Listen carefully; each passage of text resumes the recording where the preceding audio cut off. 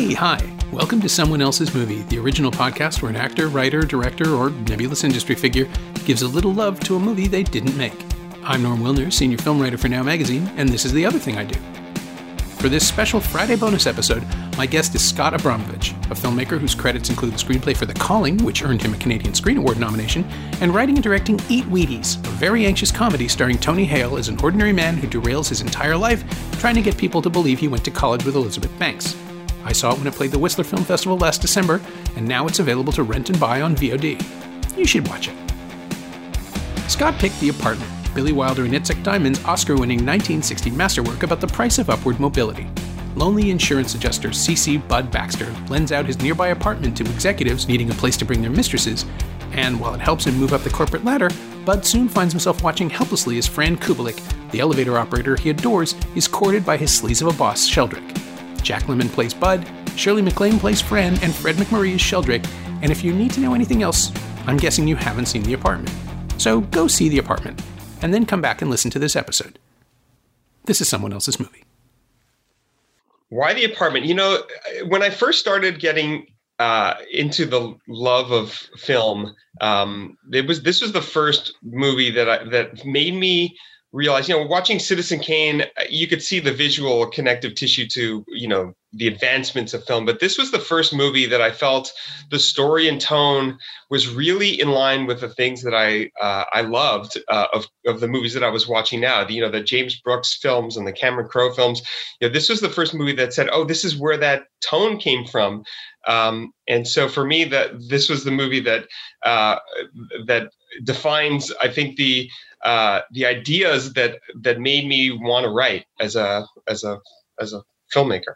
Wow. Okay. So what was your first experience of it when, set the stage? How did it happen? Did you watch it on video? Did you see it in the theater? I watched it on video. I think I probably read an article from Cameron about Cameron Crowe and his love of Billy Wilder before he wrote the book. And it's interesting because I never quite connected so many story elements and even visual elements and structural elements that were borrowed. I mean, borrowed is the nice way of using it from Jerry Maguire in The Apartment. The opening sequence, and watching this now in hindsight, it's like that opening sequence and the definition of this world with the voiceover, even the visual setup. It's like it's the same thing. I mean, The story's obviously very different, but yeah, I think that's how I found it the first time. And then every 4 or 5 years, it feels like I go back and watch it again. And it was interesting to watch it again this week because, I think everyone now is watching movies through this new lens of, what is going to be inappropriate from this generation. And there's a lot of misogyny in the way that the men are using women as objects. But in terms of the actual story itself, it's the jokes and the threads, so many threads in this, dialogue threads. To me, the writing in this is just it's perfect. It's perfect in execution. Now, there's things that I think are problematic from a story standpoint if you want to nitpick, but just every story element that is introduced, I think is inevitably tied up in a beautiful way. Yeah. Well, and I think too that there's a baked in protection from the attitudes of the era because the film is commenting on them, right? Because we have characters who are morally compromised but know it, and that lets the film off the hook a little bit. I mean, Bud Baxter is the kind of person who knows that the system is broken but doesn't care, and the arc of the story is about him learning just how complicit he's been in perpetuating the system. And so he gets to come out of it as a better person. And because we're on his side and he's our point of view character, the movie then also acts as a criticism of its entire environment. So we are rooting for the system to change. And also, I think the other thing too is that as dismissive as the characters are of the women around them, Fran Kubelik is so vivid and real as a three-dimensional human being that it's impossible to agree with them. Yeah. And he does something so perfect in terms of the idea of, okay, so here's a guy who's letting these these guys take advantage of him and these women in this apartment, and they do this great thing of exposition that explains how he started down this road, and it lets, at least for me, it lets CC Baxter off the hook for the moral dilemma. It's that this snowballed out of, he let a guy use his apartment when he had a wedding and he needed somewhere to change, and then another guy asked, and once you say yes to one guy, how do you say no? And it's played as a joke, but to me it also, it's something I understand where, I think more when I was a kid, this is something that, like, if you're nice to people, it's so easy to be taken advantage of. And when you do say yes once, that line becomes harder to stop, and it moves. And so for this, yes, it's a moral dilemma that I think is made, at the time, I think it was much more funny than it is now. Yeah, that's true. I mean, corporate culture at the time. And it's funny, the casting of Jack Lemmon does so much as well to just paper over that potential conflict, because you look at this guy and you can absolutely see his entire life before this. He's always like, there's a little hunch in the way he acquiesces to people. He's a beta guy. He's not even a beta male. He's kind of asexual compared to everybody else, because everyone's having sex in his house but him. And Jack Lemmon plays not quite humiliation, but not quite pride either in his status. And I found that fascinating the last time I saw it, just realizing that he is negotiating the very nature of, this is going to sound dumb, but like, he's negotiating who Bud is based on who he's talking to at the office. And then as soon as he's out of the office, he just folds up completely. He can't even put sentences together around Ms. Kubelik, and he doesn't know how to talk to the doctor, and he doesn't know how to talk to anybody he meets, because he only has the identity that he's been given at the office. And like his introduction, his voiceover is more confident than his character, which I find really fascinating. He's not talking to anybody. I mean, maybe he's talking to Fran down the line to explain who he was, but that narration sets us up to expect someone who is more confident, more in charge, more controlling. And then the minute he opens his mouth in the real world, it's like, oh no, he's terrified of everything. Yeah, and it has a layer though that I think is present when he's alone, because when he's alone, he's a lot smarter than he is when he's around other people. Oh, that's true. And he's so more charming. Yeah, and absolutely, and also when he's drunk. In the office party scene, he has a little confidence. He's had a couple drinks, and when he's with Fran, he's suddenly this charming, charismatic leading man who's like, one step ahead with his plan of how they're going to go out and what they're going to do. But at the same time, when he's with other people, he's trying to please, and he's submissive, which is, by the way, a very understandable trait that made me like this character and connect with this character, because I think building confidence as a man in a world or a woman in a world where you're at the bottom of the chain, it's something that I think kids feel it in school socially, and I think when you start working somewhere in whatever office or whatever atmosphere you're in, when you start at the bottom, some people have this organic ability to just throw themselves out there as like an alpha and be aggressively confident, but most people I think are like CC Baxter, where they're manipulative, they're able to be manipulated very easily by the people above them. And that's, I think, the toxic male culture that, that we've now seen kind of come out, that's been existing in Hollywood and everywhere, really. It's present in this film, but by watching it through Baxter's perspective, it allows us, I think, to understand that the lens that we're seeing this through is not the negative sort of thing. I think we're seeing this as it was a bad thing then, and we're never with any of those characters who are using him and who are using these women. Yeah, being deferential is Bud's way of surviving, but it isn't helping him, right? Like, he hasn't advanced, he hasn't gone anywhere, and it isn't until he connects to Sheldrake or until Sheldrake hears about his thing and immediately decides to take advantage of it and just keeps taking. I mean, there's, Fran has the speech about there are people who take and there are people who get took.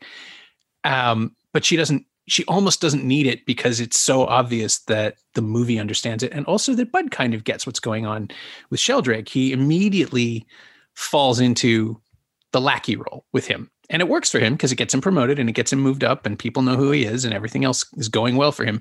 But, you know, the idea of Fred MacMurray playing the absolute devil and in this Faustian bargain is so unsettling and was so unsettling to people in 1960. Apparently he was getting hate mail and people would yell at him on the street for being a bad man, which, you know, obviously they hadn't seen Double Indemnity, and Wilder has this ability to bring it out in him. Well, that's his career is fascinating when you look at it, and the casting in this is, I think, it's perfect because of it. But you know, and then he goes on from this, and then he's going back to this fatherly sitcom roles, and he's doing the Disney movies. Yeah. So it's like he does this kind of roller coaster thing with his persona in the perfect way. But in the film, it works perfectly because you can see how in those scenes with his kids, he's not really present, and it's such a perfect performance from a guy who you imagine as the fatherly type, but his the essence of this character is so evil in at his core. It works so well. Yeah, it's the sense that he's performing the version of a good person, right? But he can turn it off at will, which is so unsettling. And in contrast to Lemon, who is not performing anything because he wears every single emotion on his skin, it's really jarring. And of course, the lighting works in their favor, and MacMurray is designed in every shot as the more powerful, looming, imposing character, and Lemon is just shrinking away from him and cowering. It's almost like a Dracula Renfield kind of relationship. I started thinking maybe it's the black and white lighting schemes where you're just like, this kind of looks like it could be a horror movie. And then, of course, Fran tries to kill herself, and it is a horror movie. Yeah, and I want to talk about that storyline. But before we get off the black and white thing, I think this movie. At the time, I think, he was one of the last people still shooting in black and white. But this movie, I was thinking to myself as I'm watching this, would this movie work as well as it does in color? And I really don't think it would, because so many of these little story elements that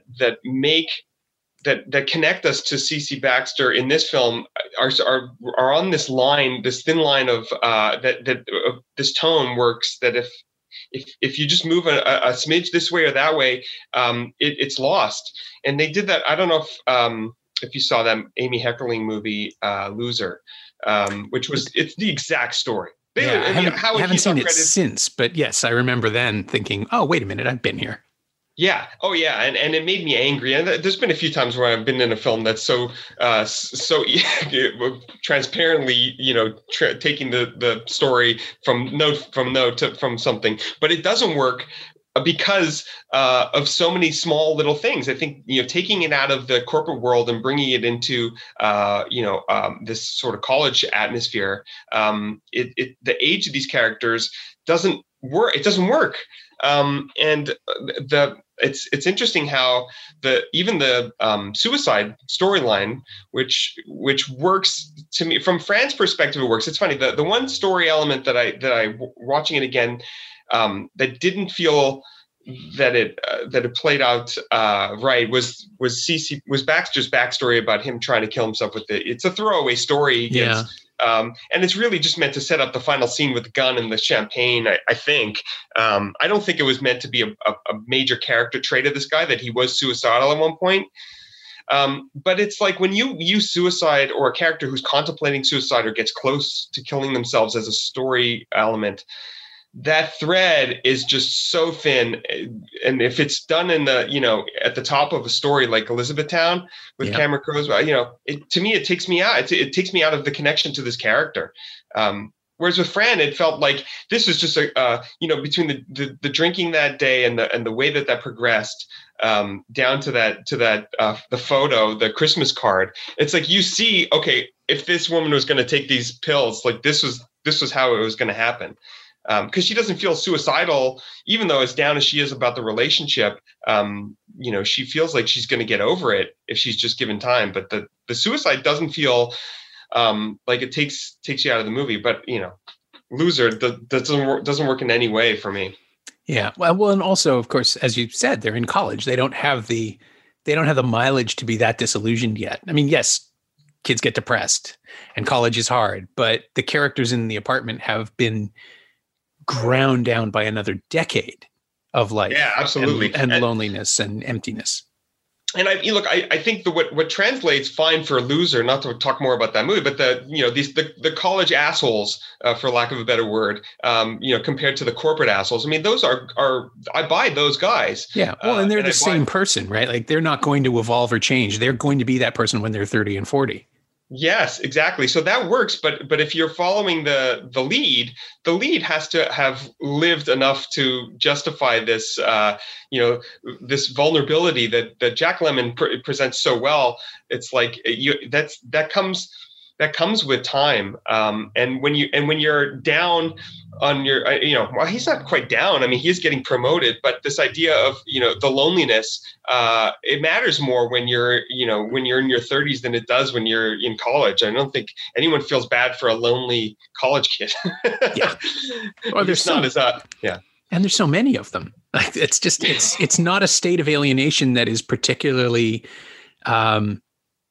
specific, for lack of a better term. Like when we see Bud Baxter, we know who he is. This guy who's now making spaghetti with a tennis racket, which again says everything about who he is. His throwaway about, what is it? I'm a pretty good cook, but I'm a terrible housekeeper.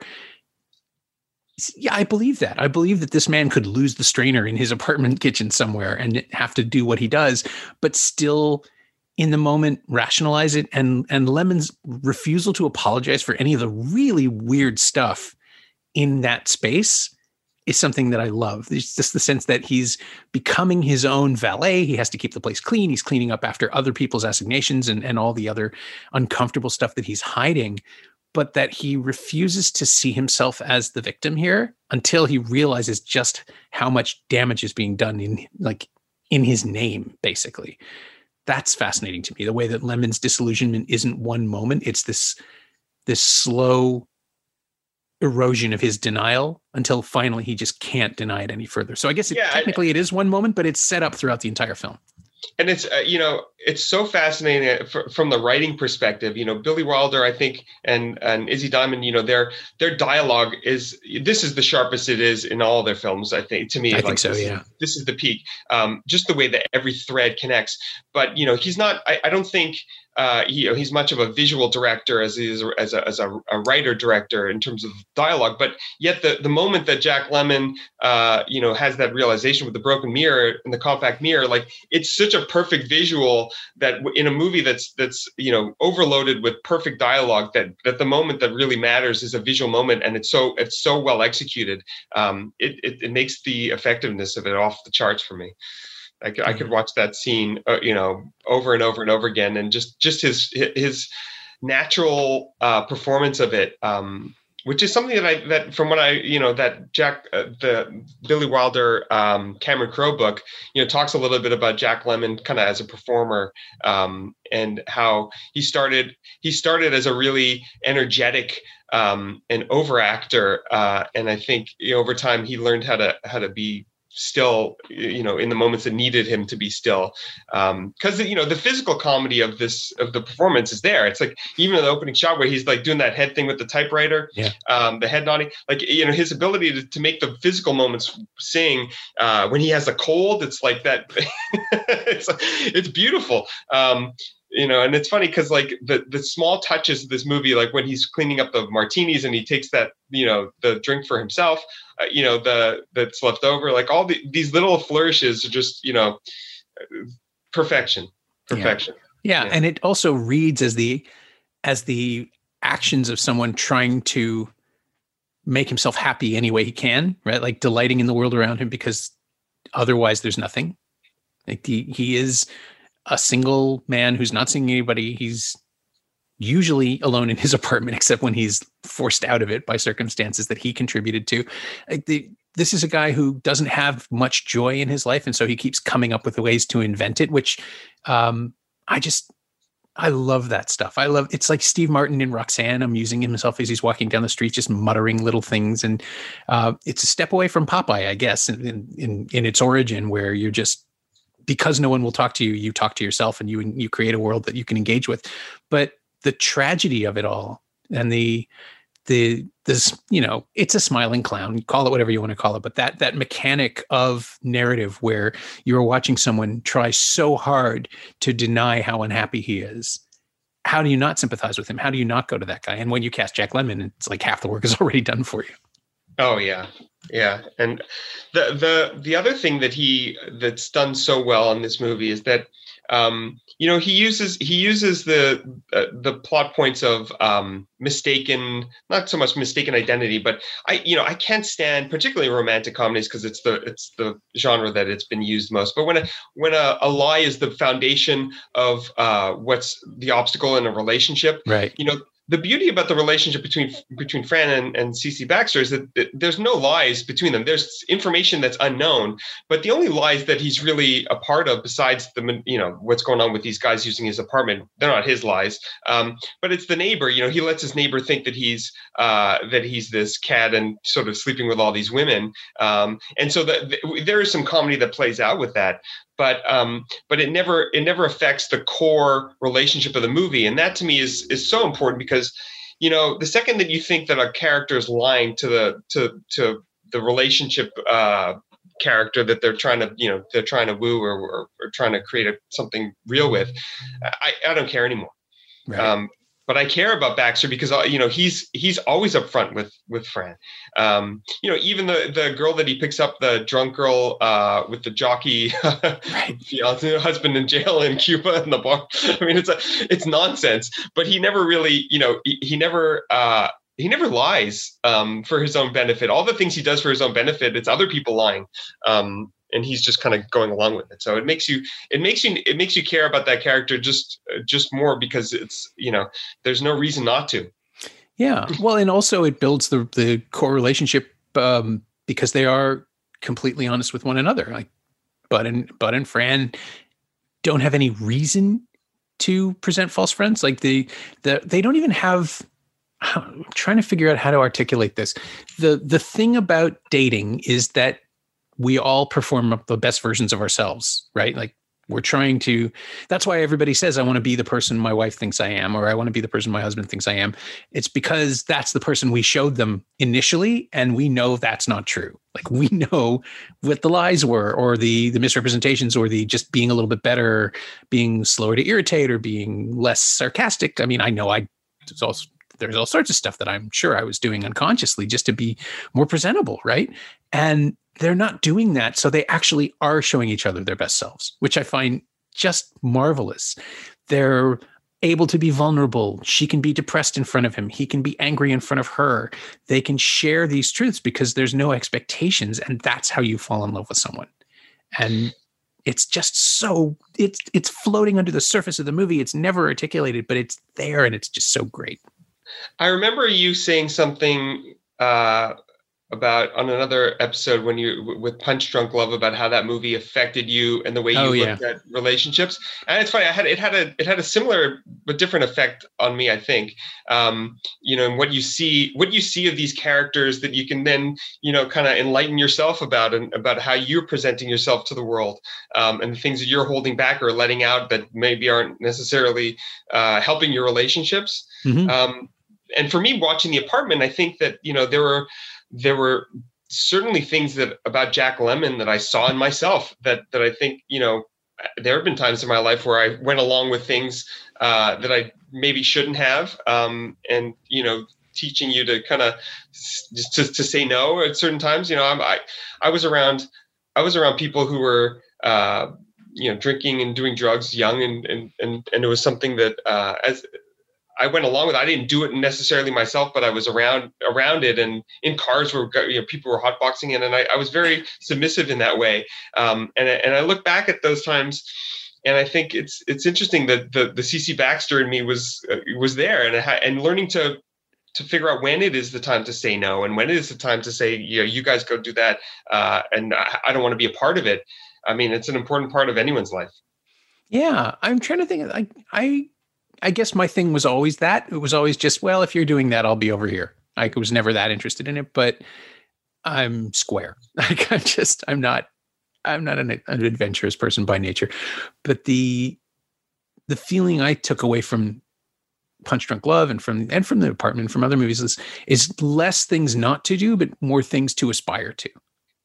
And that's it. Like, that was it for Punch Drunk Love for me. It was really more about a clarifying moment of understanding that this film was explaining the experience I was having while I was having it, or I was just at the right moment for that. I was perfectly placed. The sense that you are seeing something that knows you, that the movie is speaking directly to you, is so weird and electric when it happens. And yeah, wow, I can imagine seeing The Apartment and having that response, just because it is so specific that people are going to respond to it like achingly on some level if they connect with Bud. On the other hand, if they connect with Sheldrake, they're doomed. Yeah, I don't know. I don't think people are watching that movie and connecting with Sheldrake, because they're not watching that movie if they are Sheldrake. Yeah, they're more worried about the person sitting next to them and how they're going to get in their pants. Yeah, I saw someone refer to him as morally ambiguous, and it's like, no, not really. His morals are fairly clear. Yeah, I the one thing that movie does fairly with a Sheldrake character, and I think everyone's met Sheldrakes in their life, is that he is so transparent about what he wants and how he wants it when he's with Baxter and he's with the guys. And look, I had people in my life who had that mentality. I think, particularly when you're younger, of women as conquests, and just this not worrying about, the other people in your life, other relationships, and what it's going to do to that. But what I felt was at least grounded about that was that it never made you feel like he was that he cared in the perfect way.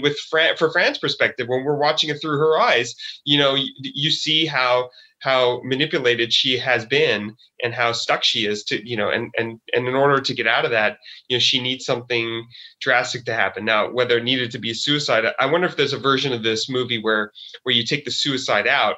And what is that moment that gets her away from that? Because even then, she's still kind of hopeful for that relationship in a strange way. When she's convalescing in the apartment, yeah, like she still wants him back some way, which is interesting. But I'm curious if there was a way around the suicide in this story, because that's something that it's so hard when that becomes a storyline as deep as it is to then have that same feelings I think that you and I both have had with films before, because depression is something I think, certainly if you've been, depressed clinically, then that's something you connect with. But even, mild, just sadness and melancholy for lost relationships, and if you have strong emotions, you can connect. But the idea of the suicide is so specific and so dark that's like, yeah. I wonder if that's why. I wonder if that's why the movie is a classic. Like, because it goes that extra dimension into something truly dark, and it doesn't treat it as funny. Like, it suddenly, all the joy and comedy just goes away, and we're trapped in this space with someone who is dying and someone else who doesn't know what to do. And the desperation that comes out of Lemon's performance, and the weight of the sadness. I'd forgotten how long the scenes are and how much time it spends on her convalescence, because it's not just, I think now if you were trying to do something like this, you just have somebody get really, really drunk and maybe sick, but that's it, right? Like she would, and we've seen that in romantic comedies where people just do something self-destructive, but nothing permanent, nothing as dangerous as what Fran does. And because it's 1960 and because it's still kind of a post-war go-go economy, it's the one time the movie really demonstrates the casualties of that, of the idea of blowing past everything. And when you find someone who just can't and is broken so badly by a disappointment that she tries to end her own life, that I think the genius of Wilder and Diamond is that they don't just brush it off, that it's a thing that that these two characters, especially that Fran and Bud, will never forget. It's with them forever. And it's why I think they can move on and have a relationship, because they've seen that. They've both endured that. And it's not the Florence Nightingale effect where she falls in love with him because he took care of her. She's still pretty dismissive of him for subsequently. And he reminds her of this low point, but eventually, because they've seen that version of each other, it lets them rebuild. I do think that you need to be as dark as that in a movie this light, because otherwise it is just a forgettable, fun comedy about people cheating on each other. Right. The hour and a half version of this movie, you could see it, and and it would not do the story justice. Yeah. The ending wouldn't feel organic. It's interesting, and something you said triggered that there is another lie that bothered me that Baxter tells. And it's the only time he lies to Fran is when he's lying about Sheldrake's care for her after she has the overdose experience. Right. He's telling her that Sheldrake, was asking about her, and that it's interesting that you see that element in other movies where the character lies to someone to try and help, to try and spare them from emotional trauma. And I think in this situation, somebody coming off of a suicide, and the way the doctor kind of warns him about this being something that she might do again, it justifies it. Oh yeah. And he's doing it for the best possible reason, right? Which is to keep her from doing it again and from losing all hope. But yeah, it's a white lie that I think that's maybe the point of it too, that's the kind of lie he's willing to tell because it might help her and he already cares. Yeah. Yeah. The Dreyfuss character is interesting. Both of them, the husband and the wife. Yeah. I mean, they're used for comedic effect, but he got nominated for an Oscar for that. Yeah, that's who was it? Jack Kruschen. Apparently he filled in for someone else who was supposed to do it and then didn't. Oh, really? I wonder who that was. Oh, it's in the trivia section of the IMDb somewhere. I'll see if I can find it. But he's a Canadian Jew, by the way. I did not know that. I know. I saw that somewhere, and it was fascinating. There's only been a handful of Canadian Jews who've been nominated on the performance side. Really? Yeah. According to the IMDb, he wrote the role for Lou Jacoby. But Jacoby was performing on Broadway, and his producers wouldn't release him, so Jack Kruschen played the role. Interesting. Lou Jacoby Lou Jacoby probably would have been a little more comic. There's a comedy that's going on here that is very specific and very Jewy in the best way possible. Yeah, it's true. I mean, the fact that it's a satire of a very, very waspy world, again, is the kind of thing that Wilder could do in his sleep, but he had a knack for it, right? It's sort of Yiddish theater kind of thing. Yeah, and the word mensch as the turn in his arc is something that I think is nice. It's simple. It's not too Jewy. That was another episode that I really enjoyed of yours. We're talking with Emma Seligman about how Jews have been shown on film and the organic, like getting into it. I think this is the other version of that. This is like the shticky kind of stereotypical version that we're used to seeing, but it's done tastefully here. Yeah, well, it connects in my mind to Casablanca, to the way that the refugee characters who are very clearly Jewish are allowed in some cases, like the Hungarian couple, to be just really, really broad and comic reliefy. And then you come back to Victor Laszlo, who may or may not be Jewish, but has absolutely just come out of a concentration camp. And he's allowed to have the gravitas and the severity of someone who's experienced that, while never making it clear to the audience in 1942 who any of these people are or why the Nazis don't like them exactly. But here it's Wilder just building on all of that. Double Indemnity is another one where it's pretty clear that he doesn't have a lot of respect for WASPs with money. He just... Yeah. The names are interesting too. The Dreyfuss is such a specifically Jewish name. That's, he's definitely not shying away from the use of the Jew character, of the part of that character. Yeah. And the accents feel so big. Yeah. And in contrast to people like Baxter and Sheldrake, and what was the other one? Yeah. There's Vanderhoff in there somewhere. Yes. Yeah. It also kind of quietly others Shirley MacLaine as Fran, because Kubelik is not exactly a name that rolls off these people's tongues. No, for sure not. I remember reading in that, I think it was in that Cameron Crowe book, that he chose his names based on real people. All these people were, Kubelik, I think, was a famous violinist. Yeah. And Sheldrake was Eddie Sheldrake was a point guard on the UCLA basketball team in the 50s, and he used that name in a bunch of movies. And he named, I think CC Baxter was named after his first AD, but a guy they called Buddy, CC, I don't know, CC something. It's interesting to see that the way that he used the things that I think he connected with in real world, because names, all these small little details, like they really make a big difference. Yeah. I think about directors who try to come up with eccentric names and almost always overdo it. Like they just don't.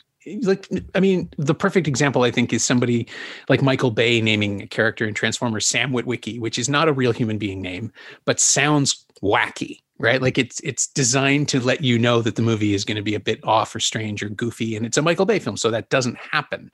Instead, you just wonder why these characters exist with these silly names. And then, or somebody like Paul Thomas Anderson, who will just come up with these bespoke names that are absolutely perfect for the world that he's built, the world that he's created, but are also like recognizably human names. And then there's Wilder, who just finds the milieu and builds it out, and you don't even think twice about it. Maybe it's Diamond, maybe it's Wilder, maybe it's the two of them together, but they just had an ear for reality no matter what they were doing. I mean, Sunset Boulevard, right? Like it's just every single person is perfectly noirishly named in just 10 degrees off normal, but their names become icons, or they build out the iconography of the world of Hollywood in the 1950s, and you don't question a single thing. Or Some Like It Hot, where of course Marilyn Monroe's character is named Sugarcane, but her last name is Kowalczyk, right? Just for the derailment of the bouncy sexuality of it. They just always knew, and it's amazing. Yeah, it makes me love this movie even more, because those details are impossible to manipulate when they don't feel right. They don't feel right. And it's, the other thing that I remember reading about in that book was was Cameron Crowe asked him this question. I was like, I imagine him sitting there and thinking to himself, do I ask this? Do I ask this? But he asked him, did you ever feel like that you never quite rose to that peak of the apartment in your career again? And he answered honestly that yes, that he feels like he failed from that moment on to ever get back to that that peak. And so many of the filmmakers that I love that connected me to Billy Wilder in the first place, James Brooks and Cameron Crowe, I think you can look at some of the films after their peaks as well as in the same way, that they never quite connected with the soul of these characters. There's some brilliant writing in all of their films, their best and their worst, obviously, but the ability to like make a character feel human despite the kind of story elements like this, like, Jack Nicholson in As Good as It Gets, I think is a perfect example. If you look at that character, there's flaws in there that could be problematic, but the soul of that character, it works. And then you look at some of the later films, the one he did with Owen Wilson and Reese Witherspoon and Paul Rudd. Oh, How Do You Know? Yeah. Yeah. It's like, there's pieces of that movie that really work. And then at the same time, there's a missing soul in something, and I don't know how to articulate it, but Billy Wilder, I think, part of that answer was casting. I think was he never quite got the right people in the right roles, and I don't know if that's a crutch or if that's true, because yes, Jack Lemmon in this movie is so perfectly cast that I think it makes the movie work. But at the same time, the movie would have worked with somebody else, I think, and maybe it wouldn't have worked as perfectly. But the writing and the structure of it, I think, it's just well done. Yeah, I wonder. I'm going over his filmography now as you're talking, and just realizing all the stuff I thought followed The Apartment was actually before it. I thought Love in the Afternoon and Witness for the Prosecution were later, but they were 3 years earlier. I knew that Sunset Boulevard was 10 years before that, and Double Indemnity was 44, and all of this. But yeah, subsequently it's just him chasing the same vibe and rearranging things. 1, 2, 3, Irma la Douce, Kiss Me Stupid, The Fortune Cookie. Private Life of Sherlock Holmes is fascinating, and I think I would love to see the version he wanted to make, because we never have There's like 3 different cuts of it, and they're all kind of unsatisfying. But yeah, that idea of that movie, I think it was ahead of its time. We've seen so many better executed versions of that type of story, but at the time, I think it was revolutionary, or it feels like it was. I think it was, yeah, certainly for 1970. The Murder by Decree was still 4 or 5 years ahead, and what was the one that Gene Wilder did? Sherlock Holmes' Smarter Brother. That's late 70s. Yeah, but yeah, the revisionist Holmes wasn't. I don't think people were ready for it yet. Yeah, and now of course it's everywhere. Oh yeah. But yeah, all of his, like, maybe I'm trying to figure out in my head, like, if I made The Apartment, would I even want to work again? Would I want? Would I? Well, that's the. Would I be paralyzed, right? Like by the. Well, there's an element to that. Look, I'm the greatest Cameron Crowe fan. The biggest, and I think he's. Well, I don't know this, but I feel like he hasn't written anything. He's directed, but he hasn't written his own film, I think, since Elizabethtown. Was that the last one he wrote? Was Aloha one of his scripts? Aloha he wrote. Yeah. I think he did write that, and then he went off and did We Bought a Zoo, and and which he didn't write, and right. Brody's. I don't think he wrote much, maybe 1 or 2 episodes. But I think when you write something perfect like Jerry Maguire, which to me is a perfect movie, it's hard to to keep going with that. It's like maybe it is paralyzing. So I don't know. I mean, it may be easier to go do documentaries with musicians that you love, and Almost Famous too is also perfect in so many ways. And that's another movie that uses suicide as a in an organic way, a suicide attempt with Penny Lane. Like it feels organic to that character. You understand why she gets as low as she does. Yeah, and because we're seeing it through the eyes of a kid, ultimately, right? Like that excuses a lot of the psychological complexity that we might need if it was Penny Lane's movie rather than his. Yeah. Sorry, I interrupted you here, but not at all. No. I was just at the end of that thought of just this paralyzing feeling of when you make something perfect, it's hard. And James Brooks too. I give him, he kept writing everything he's done. After Broadcast News to me is perfect. But As Good as It Gets is incredible too, right? For what it's trying to say, and the challenges of. That's the tone of those movies, and The Apartment, I think, is the perfect example. Is you can take storylines that might feel like they're veering towards towards pathos or towards towards sugar, and if you run that wave right, you never get too far, and it works. But the second that you go too far, and that to me was what Elizabethtown was like. That him trying to kill himself at the beginning of that movie. I was out. And same thing with that softball movie, like the way that that Owen Wilson character is just so much of the sex part of it. And it's funny. Irma La Douce, I think, suffers from that. Like, the more into sex you get these characters as something that they want or need, the harder it is to then feel like the harder it is to play with that same tone. The sweetness doesn't come as organic.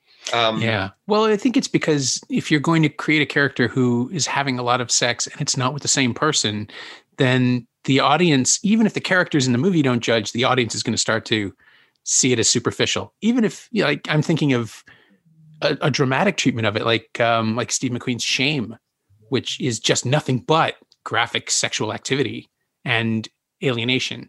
And I think there's something in there that I really found powerful, and I think it's a good movie in its way, but I could feel people turning off because it was empty. And it's like, that is the point. But if you make a comedy about it, and it's about the superficiality of it, it's really hard to get people to turn and take it seriously, unless it's something like, what was the example I was thinking of? Like Saturday Night Fever, where all of a sudden a real relationship blossoms out of all of this casual everything, but it's not based in sex. It's based in the display of masculinity and femininity and everything else that was going on in discos in the 70s. So you have that world that excuses it. But I think Wilder's genius, and Diamond's, because it's structural, is that we never see what's happening in the apartment. Ever. Like, we do not get to see the dates, and we don't get to see the aftermath. We get to see, well, that's not true. We get to see the psychic aftermath with Fran, but we don't see the people leave. Like, we don't see what happens when men take their dates in. And that lets it all be abstract because that puts us on Bud's side because that's how he perceives it.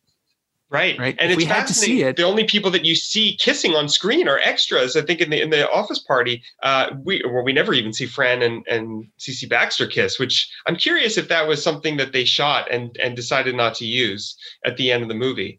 I wonder, maybe. I mean, I know they were insane about the dialogue. There's a story of a 20-minute argument over whether or not Bud could say yes twice, because it was a deviation. And the two times that Lemon improvises, he doesn't do it with dialogue. It's like when he's singing to himself or something else like that. There are gestures and things that were added, but they were very, very exacting about the script. Interesting. So, yeah. Well, sometimes I think the specificity to dialogue is meaningful. Oh, yeah. I wonder. Tarantino is pretty specific with his dialogue too, I think.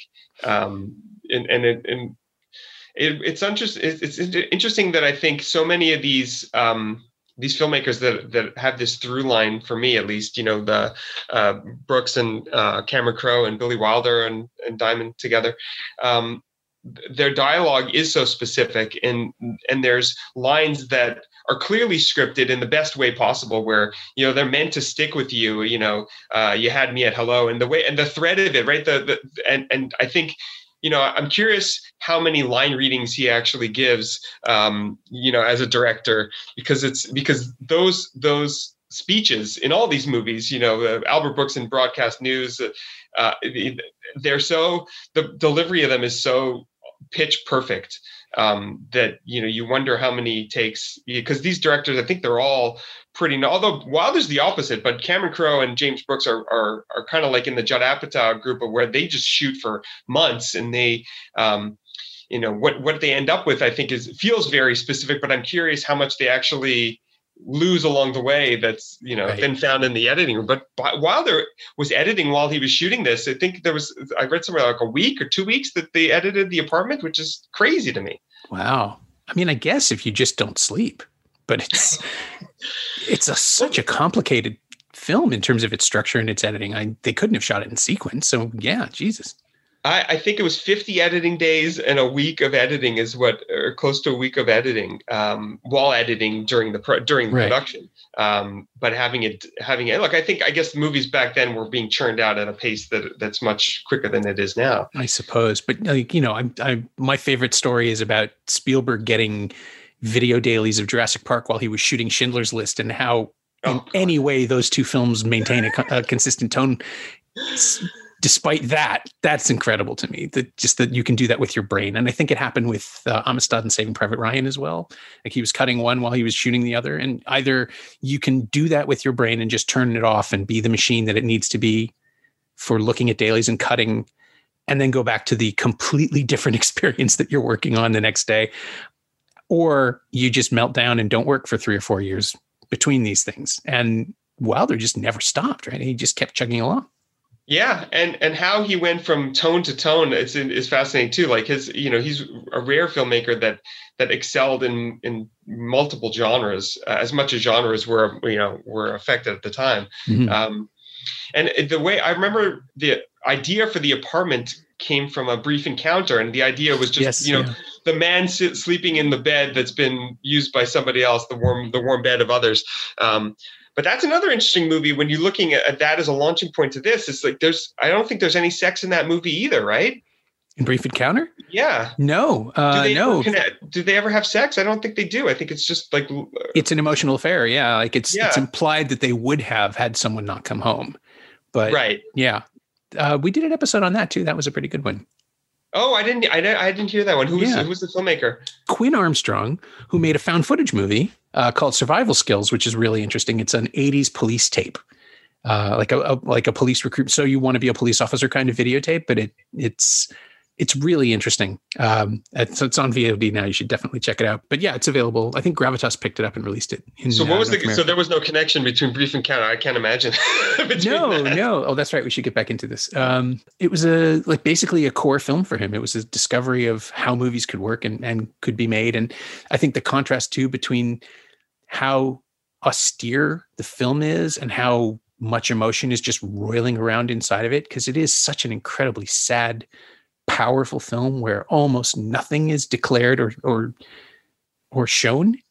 Everything is underneath the rib cages of the characters, in much the same way The Apartment works, I think, which is the connection for me, is that of course Billy Wilder would see Brief Encounter and come away thinking, well, what about the bed? Like, what about that apartment? What happens there? What is that like? And we get this out of it, which is some small miracle, some big miracle. Absolutely. It's and the tone and the pacing is the exact opposite of what you get. Oh yeah. But it works so perfectly. And it's pre-war and post-war too, in a completely different way. I don't know how that works as a mirror image of the film, but it kind of does. I don't exactly know, because the difference between the UK and the US are so, it's just this chasm at that time where, there's no, Brief Encounter is a world that is about to be wiped out or pushed away. They had to shoot around damage from the Blitz. They had to be careful with, like what they did and didn't show in 1944 or 1946, because the war was over, but they were setting it pre-war. And then with The Apartment, you're in a world with the baby boom, where with the rationing never happened, damage never happened. The Americans experienced the war as a thing that happened elsewhere. And so they don't have the gravitas. I mean, maybe these guys knew somebody who went to war and didn't come back, but that's it. It's all in the past. And they're pushing towards, this is the problem I have with Mad Men, actually. It started to become a show about, boy, isn't it great that we've moved on from this. Right. And The Apartment is in it. And so its commentary is actually more specific and more precise, because it's not trying to demonstrate just how far we've come. It's showing how far we need to come. But I also think that the idea of Mad Men is looking at a guy like Sheldrake in a very different light. It's that here's this guy, you acknowledge the mess he is personally, but then show how great he is at what he does. And that's The Apartment never actually talks about what this company, we know they're an insurance company, but we don't actually ever see anyone doing their jobs in any way, which is fine. I mean, I can't imagine there would be anything interesting about an insurance claim or insurance policy.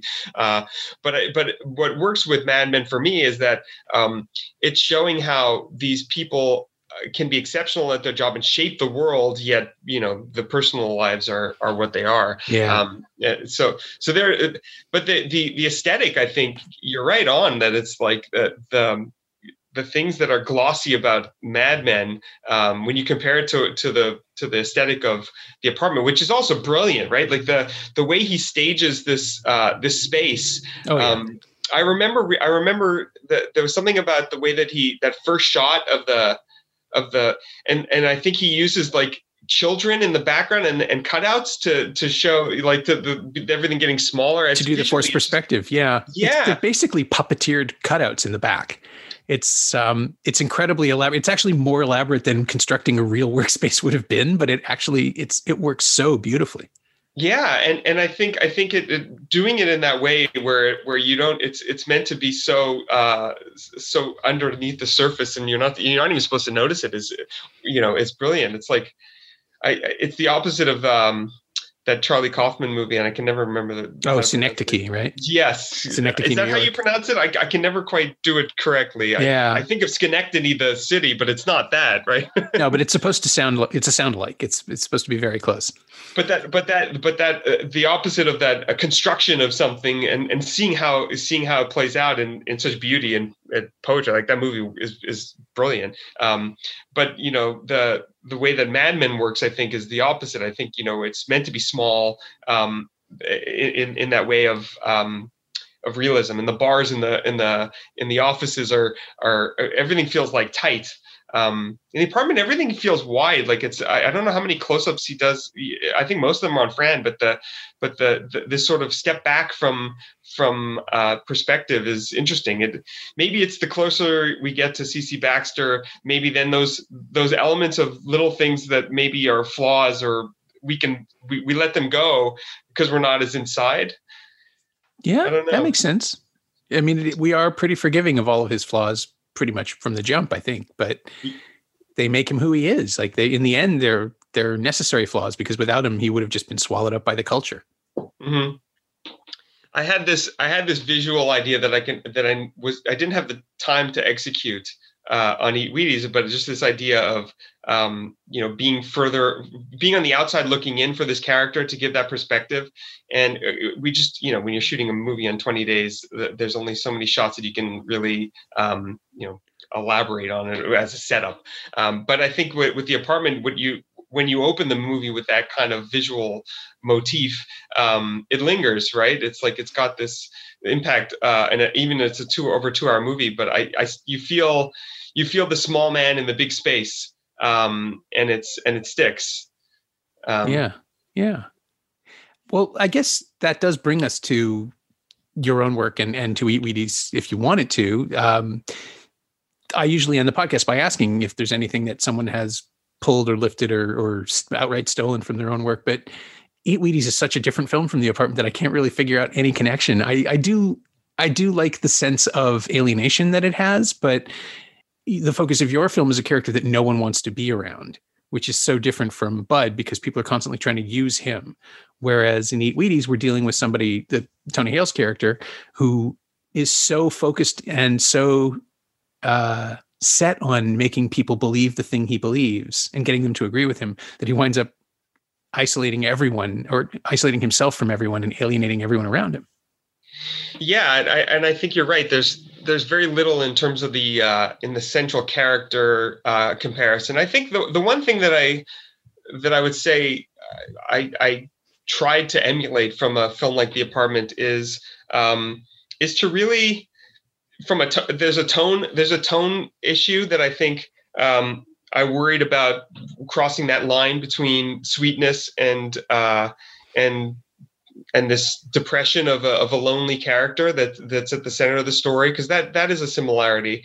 But in terms of finding those small moments that give us affection for the supporting characters, I think that to me was something that I was really hyper focused on.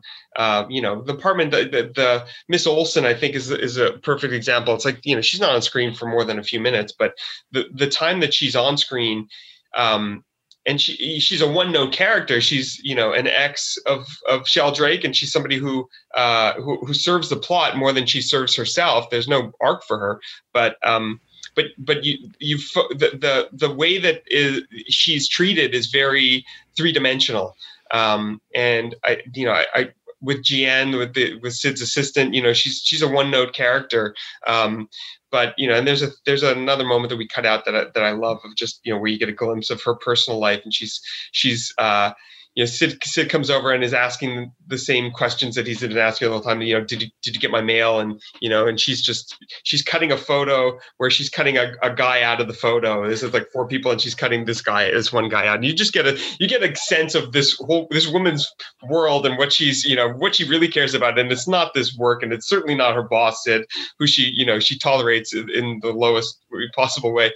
The other thing is just the way that the patience for moments that I think, from an editing standpoint, you could see how cutting certain things out of The Apartment would have made the pace move. But the threads wouldn't be complete. Like the best moment for me in The Apartment, in that climax, is when Baxter turns down the job or quits or whatever you want to call it.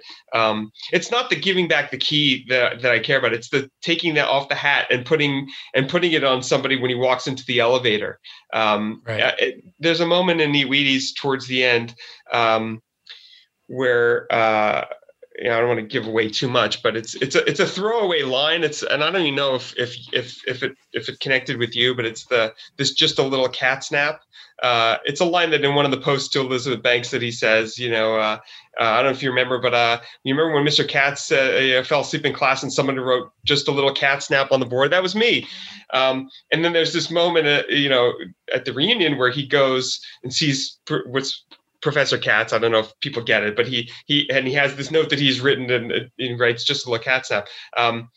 But the moment that it happens, he's already walked out and he walks back in to do this. So, I mean, it's a moment that, I had, my editor wanted to cut it. And I think Tony Hale, when he saw that first cut, he's like, you don't need this. But the extra touch, I think, is something that for the people who get it, I think it'll feel it'll feel meaningful. And for the people who don't, I don't think it really matters. Yeah. I mean, it's just all about building the texture that makes the world work, right? Like feeling that it isn't just a set with some actors in it, that there's a world here. Absolutely. Absolutely. And the beauty about, the casting in The Apartment is that, those Ray Walston, for example, is like, I don't know if he had done anything notable at that point, but it's a small role, but he makes something fascinating about he's one of the four guys, but he stands out. And casting is everything, really. Oh, yeah. There was another thing that I've found interesting about this connective tissue between Cameron Crowe and Amy Heckerling too, who directed Fast Times. I'm curious if that was a deliberate choice. I mean, I know Cameron Crowe was, obsessed in a certain way with Billy Wilder. I'm curious if Ray Walston being cast as Mr. Hand is something to do with The Apartment. I don't know. I wouldn't be surprised if Crowe was pushing for him anyway, or just like who was the only. Was McMurray still alive? McMurray wouldn't have been doing teacher roles in 1981. Yeah, probably not. And I don't think he would have. I don't think he would have been able to do it the same way. I think by then his persona was so defined that it wouldn't have quite worked. I don't think you would have bought him as the sort of cranky old man. Whereas Walston was. I mean, he was pitch perfect, right? I mean, it's the reason why that movie really works. And I think, with casting with Eat Wheaties, I mean, I got lucky, obviously, with the budget that we had to be able to get the people that we got. But it really does half your work for you, or more than half your work. Yeah. I mean, just as I can't picture anybody but Jack Lemmon in that role, I'm like Tony Hale. There's a quality that he brings that I recognize from all his other work, and yet only works when he does it. Like anyone else would have been doing a Tony Hale imitation, even if we didn't realize it at the time. Right. And with Jack Lemmon, there's something interesting about at least coming off of. Was he coming right off of? Some Like It Hot. Yeah, they just made it. Yeah. So he's flexing different muscles completely, and I think with Tony Hale, it's a similar thing. Like we've seen him do the supporting comedic performance so well, and we've also seen him do some more tender moments. But it's very, at least at this point, I don't think there's a defining role for him where he's gotten to do kind of all of those things at once. And I think with Jack Lemmon, he got nominated for this, right? Jack Lemmon? Yeah, it's amazing. All the actors got nominated and none of them won. Right. All the technical. Winning is all subjective anyways, but I think that people looked at him differently after this point on, Jack Lemmon. I think it gave him another angle for his career. Not that he needed it. I mean, he was but with Tony Hale, I think I hope that this gets people to look at him in a little bit of a different light, just because I think he's so phenomenal in the quiet moments. I mean, to me, the best parts of editing this movie were seeing his performances when he's alone, looking at the computer screen. I didn't want to cut to the computer screen when he Googles himself or Bings himself. I didn't want to cut to the computer screen just because whatever you see on the screen isn't going to be as worthy as what you see in his face. And it's so expressive and it's so brilliant. Yeah, that is it's true. You can just tell the story through. I'm sure there's. I'm locking up. I'm sure I can think of a dozen different examples of scenes where an actor's face registers so much more than what's needed in the scene, but they give it all to us. But I guess, again, I'm thinking of Shirley MacLaine saying, "Shut up and deal." And, the way that she puts everything into it without even raising her voice or even intoning. Like you sent me a PDF of the script, which was great to refresh myself just with the writing of it. And it ends with an exclamation point, but she does not use one. It's just so great that choice.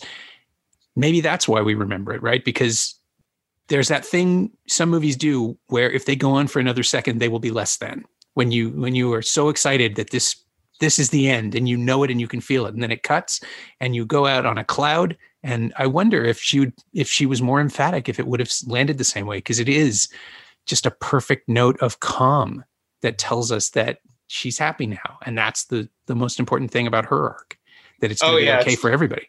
It's the best smile she gives all film. In fact, she doesn't smile very much in the film at all, genuinely. not fully. In the elevator, I think when Baxter comes in, she's happy to see him, but that smile at the end, it's like it's a different character. Yeah. It's the perfect ending. And I love that last line in the script is that's about all there is story wise.